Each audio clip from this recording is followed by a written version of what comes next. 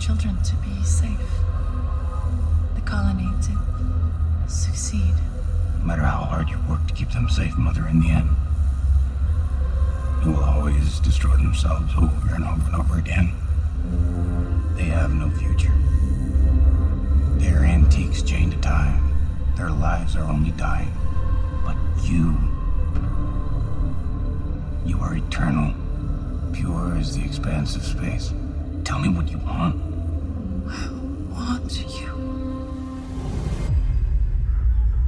The door that finally opens with light flooding in, spilling out on the floor.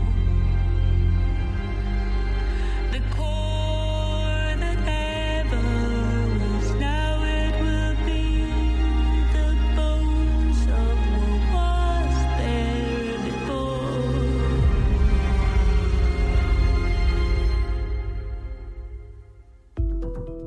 Hi, I'm Holly Fry, and welcome to Raised by Wolves, the podcast, where groundbreaking minds discuss some of the real-life research behind the science featured in the new HBO Max series from Ridley Scott and Aaron Guzikowski, Raised by Wolves. To start with, I think we can all agree that episodes 6 and 7 have shown us the extent to which Mother is not your average lost-in-space robot. I think it's really, really interesting to see how the show questions what it is to be human by giving us androids that are more emotionally vulnerable than the Mithraic, who often seem to question nothing and don't have those same issues of identity and wondering who they are. But although the world portrayed in Raised by Wolves feels incredibly futuristic, on this podcast, we try to shed some light on some of the contemporary science and technology that is actually informing the series. And since we're dealing with some very powerful android emotions here and watching emotional humans force themselves to act a little bit more like robots, this episode of the podcast feels like a good one to talk about emotion AI. That's a concept that might sound lofty, but it's currently being developed by cutting-edge computer scientists as we speak. In Raised by Wolves, emotional artificial intelligences are obviously presenting themselves in the form of our parental androids, mother and father, whose love for their children and their relationship with one another seems to mimic that of humans, sometimes to a fault. And in real life, various companies are indeed bringing emotion to artificial intelligence by developing software that can use data like facial expression patterns and the tone of your voice to clear up some of the biases that arise in AI. That said, some skeptics wonder if the ideal of a truly emotional artificial intelligence is a pipe dream, positing that we're just teaching robots to read our faces better so that they can sell us things. This all brings up a really interesting question. What does it actually mean to feel something? Could an aggregation of emotional data really distill the essence of things like love, joy, hate, or even grief? And more importantly, if we acknowledge that a non-human entity has feelings, what does that say about our relationship with it, especially if we created those emotions? Before we look at how technology is actually making emotion AI a reality, it might help us to understand how the parental androids of Raised by Wolves were created. Lucky for me, show creator Aaron Guzikowski has returned to the podcast to tell all. With the guidance of visionary director and executive producer Ridley Scott, a man who is no stranger to examining AI on film, Aaron brought emotional artificial intelligence to life in the form of two android parents trying to raise the next generation of humanity. Here's what he expects from technology in the future and how he channeled that perspective into the androids of Raised by Wolves. You've talked a little bit about, kind of the inspiration of this show coming from your relationship with your phone and the things that you interact with on a daily basis. What was your personal perception of something like a high-level AI and its possibilities when you actually started to formulate the concepts of mother and father and the other androids on the show? For the mother android, the more advanced model, as it were, there's an Arthur C. Clarke quote. Basically, most technology, when it first appears, it's almost like magic. There's almost no difference before you understand it. 100 years from now, 200 years from now, things are going to get pretty wild. If we were kind of thrown into that future and we saw them, it would seem inconceivable, almost magical. You see androids flying and, able to explode things with vocalizations, with just sound. And I tried to really kind of open it up just in terms of the terror and the horror and what would be possible, and kind of looking into really old stories about things that terrify us on the most basic levels. The statuesque woman floating through the sky in this kind of Christ pose, it's terrifying. And then she has all of these attributes that are almost supernatural from a 21st century perspective. And yet also kind of harkens back to our most sort of primal fears. The more good we get at destroying ourselves, the more it's going to start to look like our nightmares. So that was kind of in terms of the more advanced model. And then for the other model, I was thinking more in the sense of, I think about cars a lot. The idea of there being this generic service model android that's like an old American car. It's just so tough. They don't even make them like this anymore. It was like maybe in 2135, they made this one line of generic service models. Nothing really special about it. He's not super this or super that, but he's hardcore. You can work him for 100 years and he'll still keep going, beyond the outward personality, the human mimicry of it all the other things that go into it that I love. The animalism, the cars, the machinery, all that fun stuff. One of the things that I really love watching play out on the show is this sort of exploration and even surprise on the parts of mother and father, it seems, at their own level of emotionality with the kids. In your mind, as you write these characters and develop them, are their feelings for their children any different or more or less real than actual human parents would feel? Because on screen, it sure looks exactly like what normal parenting is on Earth. Yeah, well, it's interesting because at first they're programmed to be caregivers. So doing all the things that a human parent would do. Except it's a program. It's an algorithm. It's saying when a kid does this, smile. When a kid does that, do that. So they have all of that already built in. But what happens is, as time goes on, especially once the kids start to die, and they're also kind of observing the kids' development on this very intimate level. And by observing the kids on this intimate level, their own behavioral algorithms are becoming more complicated. They're actually starting to mimic things that the children are doing. In fact, it's not so much that these androids are changing the children much at all, but the children are changing the shit out of the androids. They have all of their pre-programmed stuff. But then other stuff starts to happen. Now I have this kind of pain inside me. I know that's not part of our program. There's no reason for me to feel real pain. And they start to get these impulses.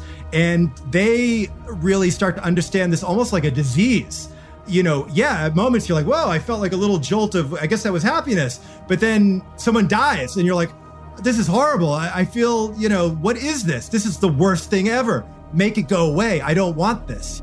And I think that's what they're dealing with. They have this kind of full vocabulary of phony emotions that are, always on. But then they're also starting to grow real ones. So the children are really humanizing them in ways that they don't fully understand. So would you then categorize that development as them experiencing real feelings, or is it just their programming getting that much more complex, or are the two inseparable at that point? Well, what's the difference? It really is a human emotion in the sense that everything, it meets every aspect of that definition. So who are we to say it's not that? Again, it's until you can put yourself in someone else's brain, it's the ultimate mystery that no one will ever solve. We will create androids. We'll probably never know if they're conscious. I mean, you could ask them and they might give you an answer, but will you know? I don't know. When you think about the future of AI, do you think about that as the goal? What do you see as the ultimate goal? I think for some people, the ultimate goal is to create a being that has consciousness. So we can say that we created a being that has consciousness. We can already do that. We can have babies. So why are we trying to do this other thing? Basically saying, you can grow a potato. Here's the stuff. Here's an old potato, put it in the ground. You're going to grow a potato. You're like, no, I don't want to do that. I want to make it out of something else. I'm going to make my own potato, but it's going to do everything your potato does, but I'm going to make it out of different stuff. And then I can mass produce a zillion potatoes. But what have I really accomplished there? I don't know. I guess the goal is to make something superior to us. We're direct participants in our own evolution, meaning the next evolution is we're going to build it. I guess that's the goal. But when we're done, what happens to us? Nothing, I guess. That thing will walk away and we'll be left in the shadows. I guess we're part of the past, but we helped create the superior being. But why? What does it all mean? Why are we doing any of this? And then you just go crazy because there is no real answer to that, I guess. So my final question then is, when you set out to create this show and you started, really developing it, did you intend to open a Pandora's box of philosophy along these lines? I guess I must have on some, sick level. I probably, my hero is Philip K. Dick, the master of driving himself insane with things that can't really be answered. And that's what I aspire to do, I guess, really just keep asking those sorts of questions. No, that was not my plan. I mean, Star Wars was my, total obsession as a child.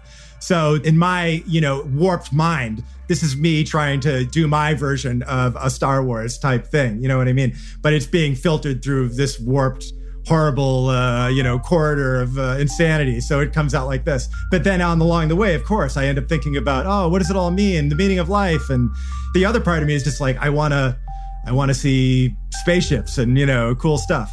But it can have it all, which is great. Something Aaron touches on that I imagine is on many of our minds is that as technology progresses, it often gets a little bit scarier because it feels further out of our control. While the tech that weaponizes Mother's eyes is frightening, her territorial nature and ruthless sense of protection for her kids is even more terrifying. As they raise these kids, these androids might be simply learning as their programming dictates, but the results of their emotional growth are no less powerful. Perhaps by creating the ultimate potato, as Aaron put it, we're actually losing what we love about potatoes. And maybe someday our uber potatoes would look back at the spuds we once grew in the ground and wonder how anything could be so primitive. I know I'm getting into very heavy potato thoughts here. So to help us through this potato of Emotion AI, we spoke to Rana El-Kalyoubi, the computer scientist, CEO, and co-founder of Affectiva, and the author of a new memoir, Girl Decoded, A Scientist's Quest to Reclaim Our Humanity by Bringing Emotional Intelligence to Technology. Affectiva's mission is to, and I quote here, humanize technology before it dehumanizes us. A concept which might give a sigh of relief to those who feel our world is choked with personal technology. But Rana's work isn't necessarily about Android servants and parents. Instead, Affectiva is using advanced facial recognition software that amasses emotional human data in order to aid tech in our cars and in our homes, giving modern technology an understanding of the human heart. As Aaron mentioned, right now, Rana's work might just be an algorithm, but she dreams of a world in which it could be so much more. Here's what Rana had to say about the limits of Emotion AI, in real life and as they compare to those portrayed in Raised by Wolves, after she watched a few episodes of the show. So you said that the goal of your work with Affectiva is to give AI an EQ, that is basically to create a technology that can recognize a human's emotional values. And in your mind, is the final form of this research in the very, very long run something like we see in those Android caregivers on Raised by Wolves? I mean, kind of. The idea is when we think about artificial intelligence and what form that takes, the emphasis is almost often on the IQ of these devices, right? And I'm positing, well, if these devices are expected to interface with humans on a day-to-day basis, like our phone or our cars, or maybe a social robot, these things need to have empathy and they need to have emotional intelligence. And to put it really simply, they need to understand human. This is a lofty concept for most people to consider. On the basic nuts and bolts level, what kind of programming, hardware, etc., do you even need to create an AI that's emotionally intelligent? I start this by looking at human intelligence. So if you look at human emotional intelligence, it goes back to this idea that a lot of our communication is nonverbal. So only 10% of how we communicate is in the actual choice of words we use. 90% is nonverbal. It's split between your facial expressions, your vocal intonations, your gestures. But today, all of this is not captured by any of our machines. And so we use a combination of techniques like machine learning, deep learning, computer vision, speech recognition, and tons of data to train a machine to recognize things like your smile or your smirk or your eyebrow furrow, and then attach some meaning to it. Nightmares are only thoughts, Tempest. They're not real. Not what I see. What I see really happened. And every time I close my eyes, it feels like it's happening to me again. But what would you know? You don't even have nightmares. Or do you? No. I have complete control over my mind's function, no matter what mode I'm in. Do you wish you could have them? Not nightmares, but dreams. I do not wish for things. I'm not one who wants, I'm one who serves.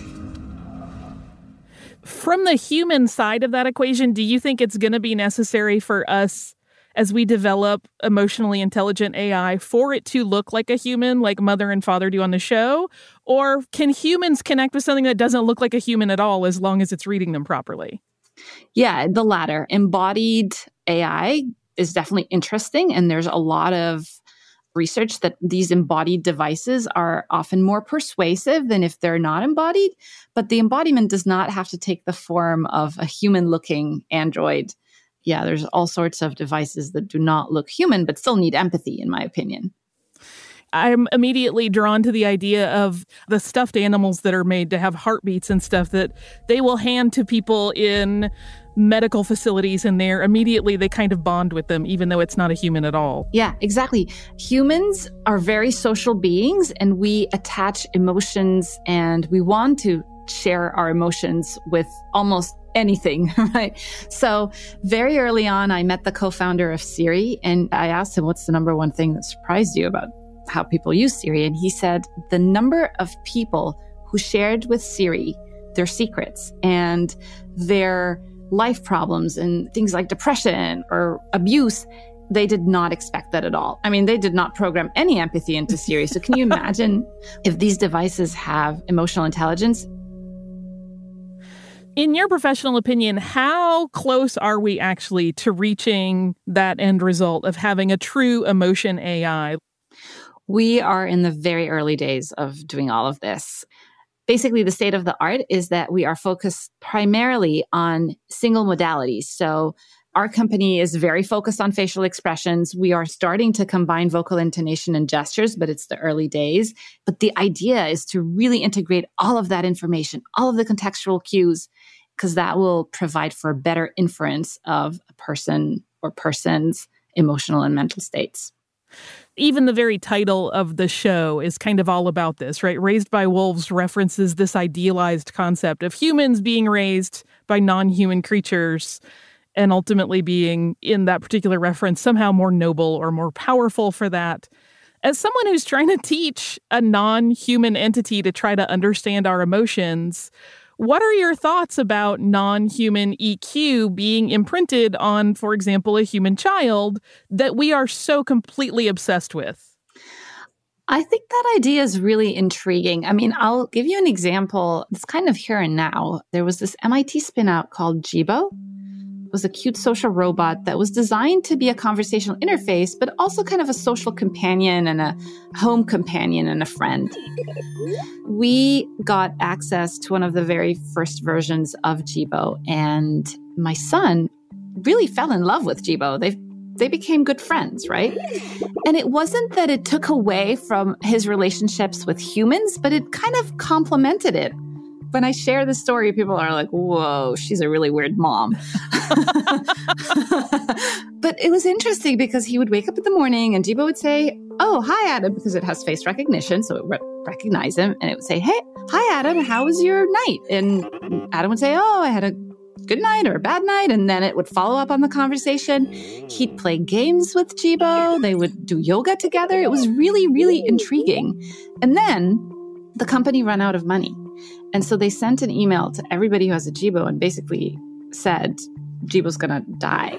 And if you think about it, we have so many devices at home that we chuck out in a heartbeat. Like we never think twice about switching we're not emotionally attached to these devices, but my son was really upset and he was in tears about Jibo going away. It's very intriguing, right? Like this relationship. And I find it fascinating. I think it does not take away from our human to human relationships. And if done right, it can be quite complementary. It can be a conduit for learning, a conduit for productivity, for being empathetic. It can help with mental health. So, yeah. I did want to ask you how much, as you're working on this kind of project, you do consider even like mythical or real life examples of cases where people have imprinted on something that is not human. I mean, going back to like mythical, we could talk about like Romulus and Remus literally being raised by a wolf, or like the Tarzan story. There is also the story of Marina Chapman, who said that she was raised by capuchin monkeys.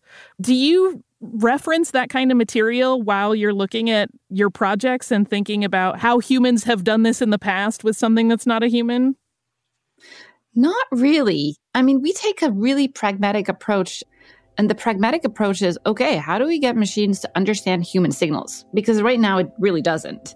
And so that's kind of our starting point. And we're very focused on applications that can really augment our human-to-human relationships. Again, another example of a social robot, it's called Meibu, and it gets sent home with terminally ill patients to support them.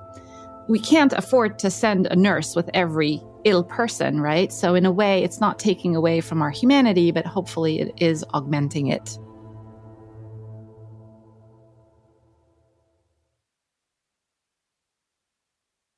Are you experiencing some kind of sensory malfunction? My senses are functioning normally, but I cannot be everywhere at once. I accept your limitations, Father. My limitations? The limitations of your processing power. Limited as it may be, you know full well that I devote every ounce of my processing power to the well-being of this family. And to trying to make you happy, Mother. We're not human. True happiness is not an achievable goal. Well, perhaps it's a symptom of my inadequacy, but I believe it is. In the narrative of this show, the androids kind of separate out, right? There are androids like Mother, but there are also these Mithraic, sort of more servant androids who can recognize emotion, but Mother actually seems to be experiencing emotion. Mm-hmm. How much of your current work is about recognizing emotional pattern data versus something that can evolve to be having emotions of its own? We are very focused on the sensing machine, like building technology that can sense and understand human emotions and signals of that.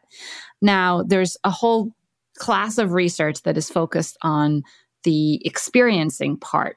I don't believe that you have to have the two, but again, in a social robotics universe, it does make sense to perhaps pair the two. But then you have really interesting questions. Like, for example, if my kid yells at Alexa, can Alexa say, "Sorry, you were too rude," or, "You know what, I'm not in the mood today. Try again tomorrow"? Or can she just get hurt feelings? Yeah, exactly. So it opens up a whole new set of questions. Yeah. In a sort of different vein of social robots, I wanted to ask you, are you familiar with Lil Miquela? No. So this is an Instagram star, essentially, who bills herself as a robot woman. She's, in fact, an AI. She's basically an artificial influencer. Very popular. Millions of followers. That's crazy. And I wonder how much this is kind of just a popularization of the idea of interacting with a robot, or if this could be perceived by your industry as sort of a step towards familiarizing people with the concept of like an AI having a personality and being its own entity. Well, I don't know about her, but I'll check her out for sure. But there's Shawise. It's this chatbot that got spun out of Microsoft Asia. And it very quickly became one of the kind of most popular chatbots. In Asia, it's like people's number one confidant. A lot of people feel a lot of loneliness, especially during this pandemic, and they turn to these chatbots for support. I don't know how I totally feel about that, to be honest. You're upset because you didn't go with the others. I didn't want to go with them. The last thing I want to do is kill more of those things. Death is a part of life, Tempest. You're a necromancer. Of course you're cool with death. No offense, but reprogramming something like you to raise kids, I think your creator was kind of insane. On this series, the most emotional android, which is Mother, is also a deadly weapon. So this kind of brings up the question of, in your work where you're programming software to study human emotions, theoretically, you may encounter people who are emotionally atypical. Sociopathy is a very extreme case, but there are also people all over a spectrum of emotional cueing who may not have that sort of normal, I'm using the air quotes because that's a loaded word already, emotional data set of their own. So do you ever have to worry that like a test subject or someone that's informing the data is atypical emotionally and maybe that's not realized and it's creating bias? That's a great question. So let me tackle the bias part of this first.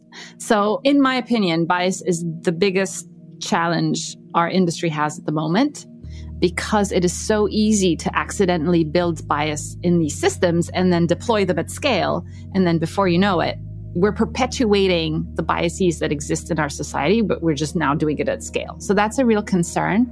The way to solve this is really in three ways. First, the diversity of the team that's designing it. I think that's really, really critical, especially in AI. It's such a male-dominated industry. So we need more diverse voices, and not just from a gender or ethnicity perspective, but age and even just backgrounds, right? You don't have to be a technologist to kind of share your perspective on how this can be designed and deployed. So that's really important. The data is really critical. If you train it on a particular set of people, it may not generalize to different looking people or different abled people, to your point. I did a lot of work with autistic individuals, and they have different ways of expressing and communicating. And that worries me because it's hard to get enough data to include in our training data set. So neurodiversity is also an example of diversity that we need to consider. And then in how you test it, if you just test it holistically, you might miss some of these biases. So yeah, that's to me a really important thing, and we have to prioritize it as an industry, and I'm very vocal about the importance of it. The other thing that I think gets to the root of a lot of people's fear about AI, and I'm sure you have had discussions about this, is that once it becomes emotional, it becomes human enough to be unpredictable and potentially dangerous. Like Mother is a super weapon on the show, which kind of gets right into that base fear that we all have. Because in her case, like she's got the instincts of mothering, but she also can kill people with sound, which is a terrifying combination. How do you speak to that and talk about it when I'm sure it comes up in your work all the time? So at the core of it, it's important to realize that our emotions drive a lot of how we communicate as humans, a lot of how we make decisions, whether it's a big decision or a small decision, how we learn and how we build memory, right? So it's at the center of how we build trust, how we build loyalty. And the problem with that is that you could easily abuse that. People who have higher EQs are more likable, they're more persuasive. And I think that's going to be true for machines as well. So machines that have higher EQ are going to be more likable and they are going to be more persuasive, hopefully persuading us to be better individuals, more productive, more empathetic, more connected, healthier, happier.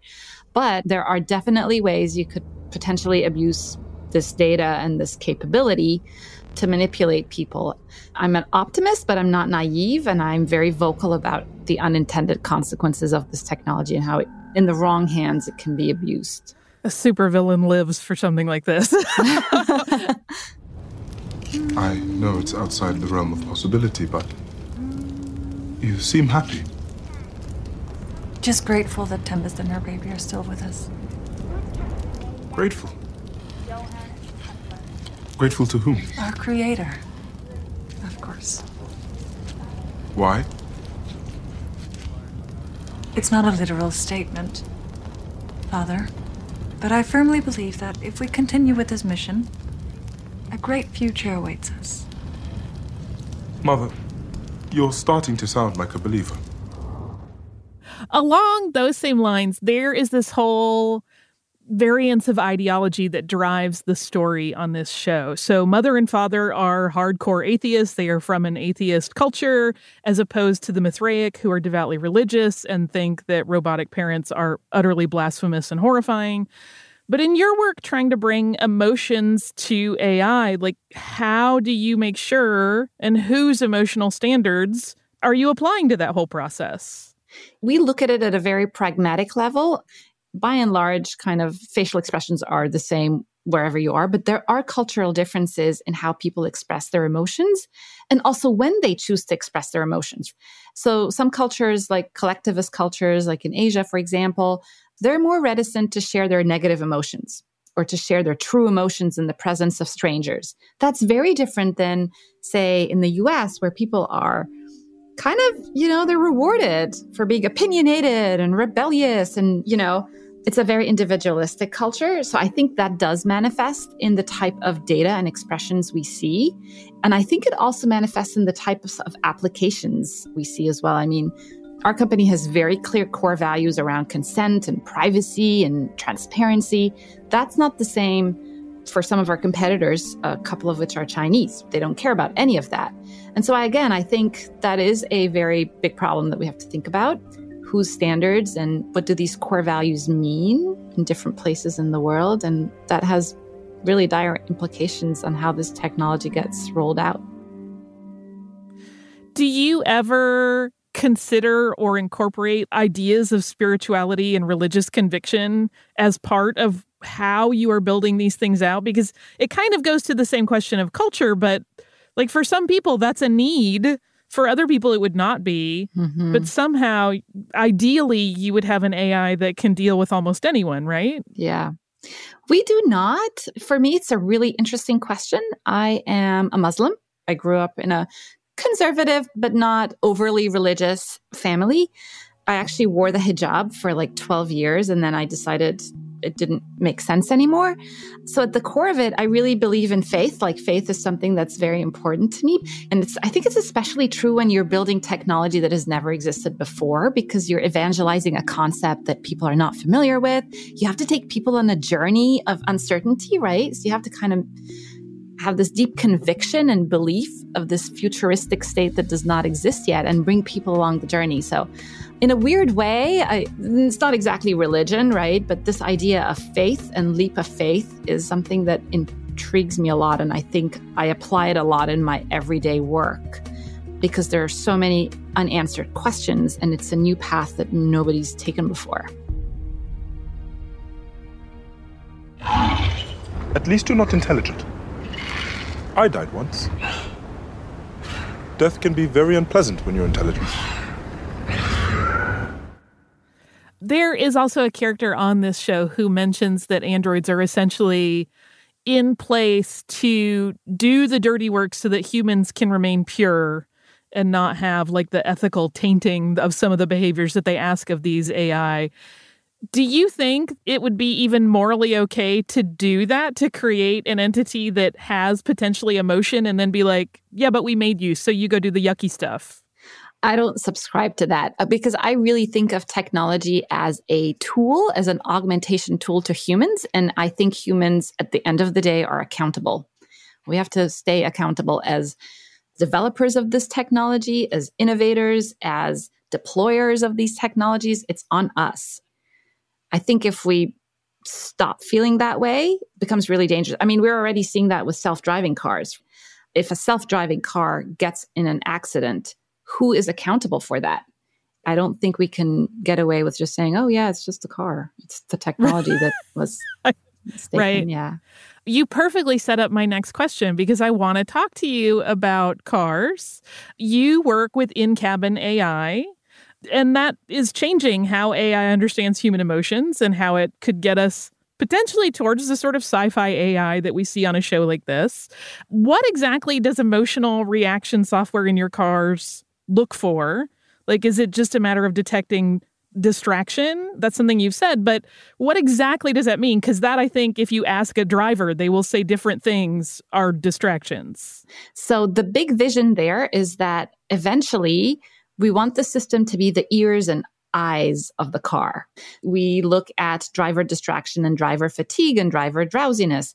Distraction can be physical distraction if I'm eating a burger or like applying makeup while driving. And believe me, we've seen people never do that. I never do any of that. Or, of course, texting while driving. But it could also be a mental distraction if you're just like really not focused at all on the task of driving. And there are telltale signs for all of that.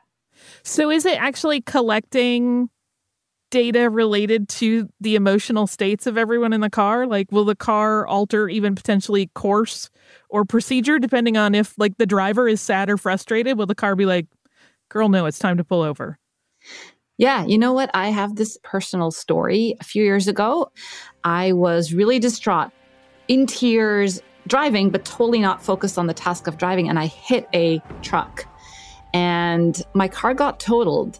If the car had some kind of emotion AI, it would have been really easy for this car to determine that I'm not in a state of focused driving. I'm basically impaired as a driver. And maybe it would have been a little bit extra vigilant on my behalf and avoided that accident. So I think there are really ways to implement this technology, again, to augment humans and help us be safer. I don't want to exist. No. Then your brain is sick, and that is a problem we can remedy. No. You can't fix me. I'm not an android. And you don't care about me anyway. You only care about the baby. I'm just a walking incubator to you. So a large part of this show is about the concept of artificial birth and AI parenting. Do you think that that whole incredibly complex system, particularly like as a mother, when you think about childbirth to raising kids, is that something an AI could really grasp? No. Very simple. Although I welcome so I'm a single parent, I'm divorced, and I have 2 kids, and it would be kind of cool to have like a robot nanny. I mean, if nanny can make dinner and keep the kids safe and maybe do homework with the kids, I'm game. Sign me up. We previously talked to roboticist Peter Haas, and he really is pretty adamant that we need to maintain a delineation between robots and humans. So robots being aware and knowing that they are robots, and humans obviously knowing they're humans and knowing that those robots are robots. As someone that's trying to humanize technology, like, how do you feel about those distinctions? Is there more blur to it? Again, a very interesting question, and I'll share research done at USC. They brought in a group of PTSD patients, and they had half of the patients talk to a human clinician and half talk to an avatar. And they found that the patients confided more with the avatar than they did with the humans because humans are judgmental. So that begs a really interesting question about this delineation. Like, if in the future, on a telehealth platform, you engage with somebody on the other end as a patient, do you need to know if it's a human or a machine? Like your Instagram AI influencer, is it important for people to know that it's AI versus a true human? And what are the implications of that? This also makes me wonder if an AI knows it is an AI, but also experiences emotion. Could it potentially be distrustful of its own feelings? I think the reason we implement emotion systems in AIs, not emotional intelligence, not emotion sensing, but emotion reactions, emotion systems, should only be in service of making that robot interact better. Personally, I don't think it should be about building consciousness in these systems. I often replay my memories of the children. We need to make new memories now. What is something that you wish that every average person could know about AI, or just something you think the world should know? And something I would also ask, having seen some of Raised by Wolves, what you think it maybe got very right or very wrong, or one of each. Okay. What would I want everybody to know about AI? First, that it's a human-machine partnership. It's not about human versus AI. And we have agency. I really want everybody to know that we have agency on how this turns out.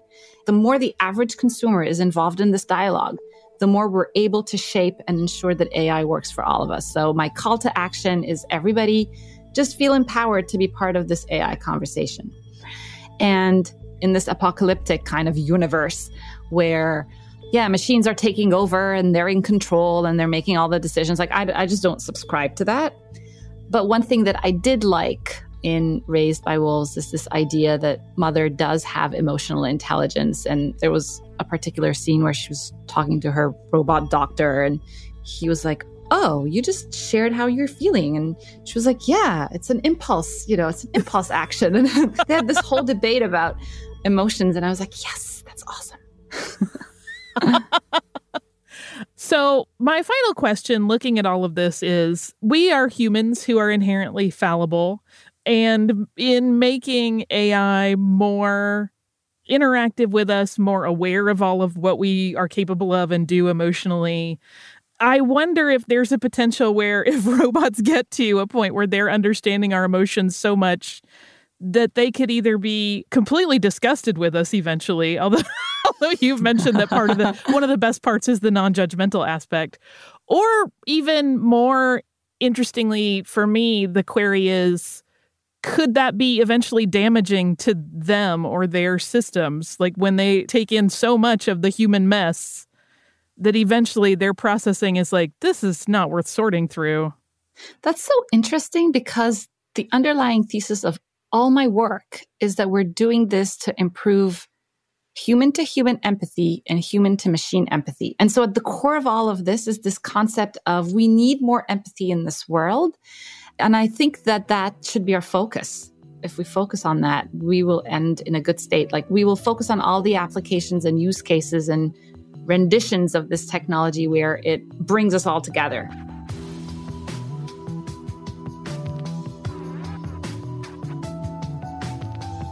That's all for this episode, which has given us plenty to think about and feel about when it comes to AI. On the one hand, it's valid to fear a man-made creation that has all the same emotions that we have, because emotions are what make organic beings unique and special. On the other hand, perhaps witnessing how logical technology can understand the ups and downs of human emotion, we'll kind of be forced to consider our own emotional intelligence. And maybe emotion AI isn't a threat, but a mirror. Either way, as the show continues and we learn more about the dark corners of the robot heart, you should keep tuning into our show, where I will continue to have experts giving us the inside scoop on the science, technology, and history that has inspired Raised by Wolves. I want to thank Erin Guzikowski for stopping by and hanging out with me once again, and I want to thank Rana Al-Kalyoubi for explaining to us how the steps her company is taking will hopefully build a more empathetic future. You can buy her new memoir, Girl Decoded, A Scientist's Quest to Reclaim Our Humanity by Bringing Emotional Intelligence to Technology, anywhere books are sold. Raised by Wolves, the podcast, is a production of HBO Max and iHeartRadio, hosted by me, Holly Fry. The podcast is produced by Ethan Fixell, written and researched by Chris Crovatin, and engineered, edited, and mixed by James Foster. If you haven't already subscribed, rated, or reviewed Raised by Wolves, the podcast, please do so on the iHeartRadio app, HBO Max, Apple Podcasts, or wherever you get your podcasts. And be sure to watch the series itself on HBO Max, with new episodes available to stream on Thursdays.